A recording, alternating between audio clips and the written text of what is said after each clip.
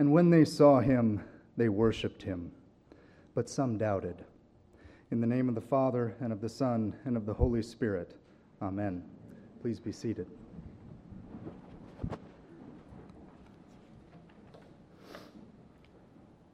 Our gospel reading this morning is a famous one, the Great Commission.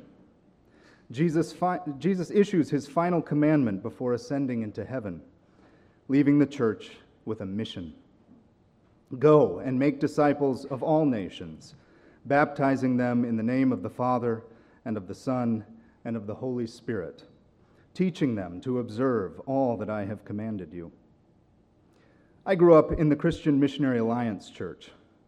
As the name might suggest, for our denomination, world missions was front and center.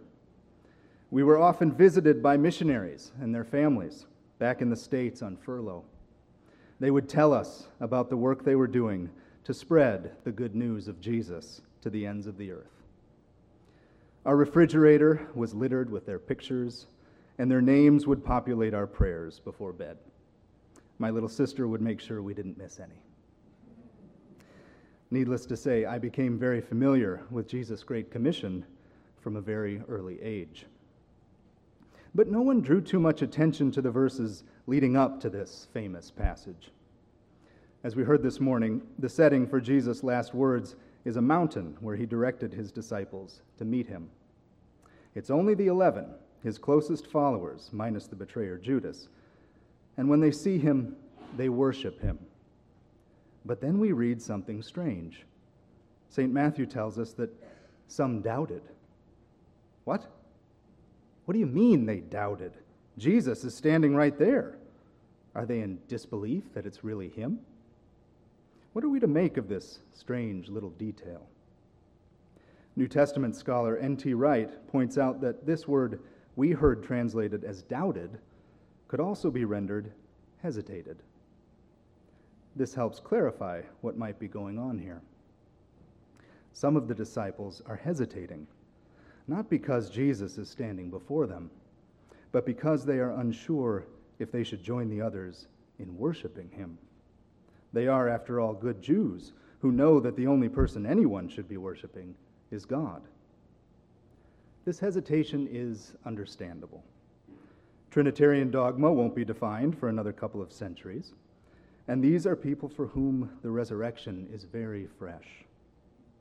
As close as they were to Jesus, the full picture of his identity is still unfolding. So this hesitation is not unfounded. They know that there is a lot at stake in who or what we worship. This theme of worship is central to our reading from Revelation, too. Indeed, I think it's perhaps the pivot on which that whole book turns. We often forget in all the apocalyptic imagery and cryptic symbolism that St. John's Revelation is, first of all, a letter, like most of the rest of the New Testament, to the church. Now, the church at the end of the first century was a new religious sect in a vast empire that maintained a pretty tolerant policy toward the religions of its subjects. You could worship anything or anyone you wanted, but there was a catch. You had to worship the emperor, too. Oh, nothing much. You didn't have to assent to any complicated metaphysical doctrines, and no one really cared whether you actually believed any of the emperor's claims to divinity. You just had to demonstrate where your true loyalties lay. Just a pinch of incense to prove your commitment to the Roman world order. This worked just fine for most of the empire, but as we've already seen in Jesus' disciples' hesitation, it was a problem for Jews. And it became an even bigger problem for Christians.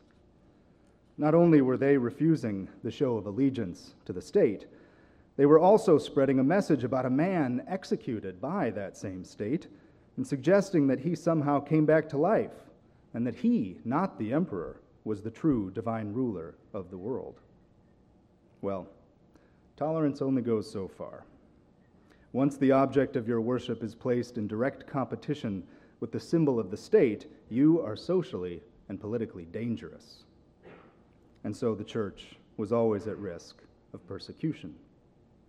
As soon as anything got a little shaky, say a famine or an outbreak of social unrest, there was a scapegoat ready to hand in the Christians. The first significant wave of persecution of this kind was carried out under Emperor Nero in the 60s. This would have been a not too distant memory in the minds of St. John's audience. And he seems to have a sense that another wave of persecution is imminent. 20th century New Testament scholar George Bradford Caird suggests that this is precisely what John has in mind when he alludes to things that must soon take place in chapter 1. So everything John writes in his letter is meant to encourage these Christians on the brink of tribulation and exhort them to endure. It is in this context that we are to understand the great ordeal we heard about in our reading from chapter 7 this morning. St. John describes a great multitude that no one could count. They are robed in white, carrying palm branches, and they join the heavenly host in worshiping God. Then one of the elders, because I think he knows we're all dying to know, asks John, "Who are these robed in white, and where have they come from?" And after John says something along the lines of, "Gee, I was kind of hoping you would tell me," we hear the answer. These are they who have come out of the great ordeal. They have washed their robes and made them white in the blood of the Lamb. Now, this color white and the palm branches that they carry are symbols of victory in the ancient world. But the victory this multitude has won is the same kind of victory the one they worship has won. They have made their robes white in his blood because they, like him, have conquered through their death at the hands of the state. The one they worship now is the one whose worship cost them their lives. In short, they are those who did not hesitate to worship Jesus. There's another detail I want us to pay attention to. This great numberless host is from every nation, from all tribes and peoples and languages. What started as a Jewish sect in Palestine has spread to the ends of the earth. The church has heeded Christ's great commission. Disciples have been made of all nations. Because here's the thing about persecution. It tends to blow up in your face. The witness of those who would rather die than compromise their worship of the true Lord of Lords draws attention and turns out to be pretty attractive. About a century or so after the writing of Revelation, Tertullian, an African bishop, wrote a defense of Christians to the Romans. He pointed out that persecution wasn't having the intended effect. "The more you mow us down," he writes, "the more in number we grow. The blood of Christians is seed." He goes on to point out that many celebrated Roman poets, Cicero and Seneca, to name a few, praise those who show courage in the face of pain and death.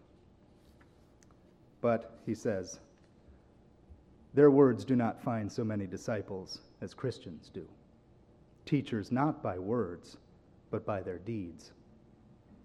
When those in power call your bluff and you don't flinch, when you don't hesitate to die for what you believe, the world pays attention. And here, I think, is a word for all of us on this World Mission Sunday. We will not all travel to foreign lands to spread the gospel, but the Great Commission is no less a command for each of us. We will not all suffer a violent death for the sake of the gospel, but each of us is called to bear witness. We will not all be called to preach or convince others with our words, but we will all make plain who we worship by the way we live our lives. And you can be sure, sooner or later, it will put us at odds with the world order of our time.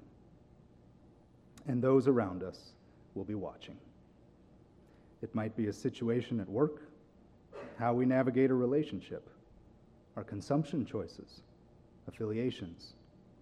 Any aspect of our lives might suddenly bring into focus the tension between our worship of Christ and the devotion to a teeming pantheon of idols that a deceived and deceiving society demands of us. How will we respond? Will we worship our Lord no matter the cost, or will we hesitate? I want to close with a note of encouragement to the hesitators. We're in good company. Recall that those who hesitated to worship Jesus on the mountain were not mere sideline auditors. They were some of the 11 disciples, the original apostles. They might have hesitated then, but they came around eventually, and most of them were killed for it. Those who come out of the great ordeal are not those who never hesitated. They are those who don't hesitate forever. Discipleship takes time. We grow at different speeds. We make different mistakes. We hesitate at different turns. And we must remember how Jesus concluded his great commission. Behold, I am with you always, to the end of the age. He does not leave us when we hesitate. He remains patiently waiting to lead us on when we have finally let go of whatever we were holding on to, or whatever was holding on to us. Our moments of hesitation are opportunities to turn again to Christ and let him draw us to himself. In just 10 days, we will enter the season of Lent. This, of course, is a season for our reflection on our weaknesses and shortcomings, a time to repent and turn again to Christ. It is a time for our own ongoing conversion, a time to let the Great Commission do its work on us, to grow as disciples. So let us pay special attention to our hesitations this Lent. What is holding us back from worshiping Christ? What attachments, what fears, what distractions or demands? What is keeping us from letting go and going all in? The world is paying attention here too. The way we repent and grow when we have been less than faithful is as much a part of our witness as our unflinching devotion in the face of adversity. If the blood of the martyrs is the seed of the church, then the repentance of sinners is no mean fertilizer. So if you find yourself among the hesitators, don't hesitate to repent. The one who has promised to be with you always is ready to lead you through this and every ordeal to come. Amen.